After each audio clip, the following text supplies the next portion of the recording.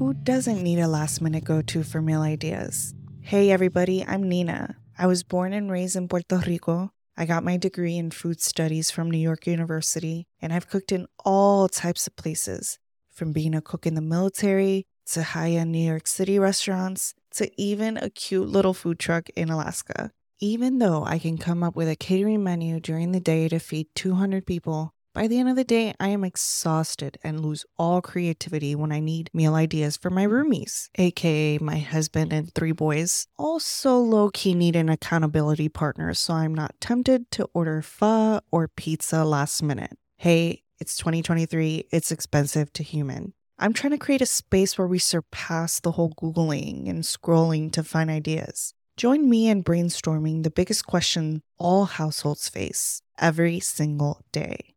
What's for dinner?